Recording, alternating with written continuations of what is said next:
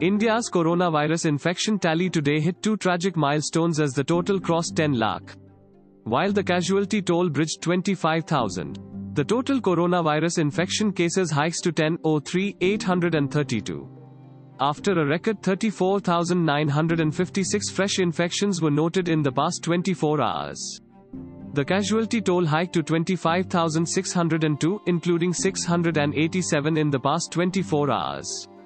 According to the Union Health Ministry, India has 42,473 active coronavirus cases, which is around a third of the nation's infection score.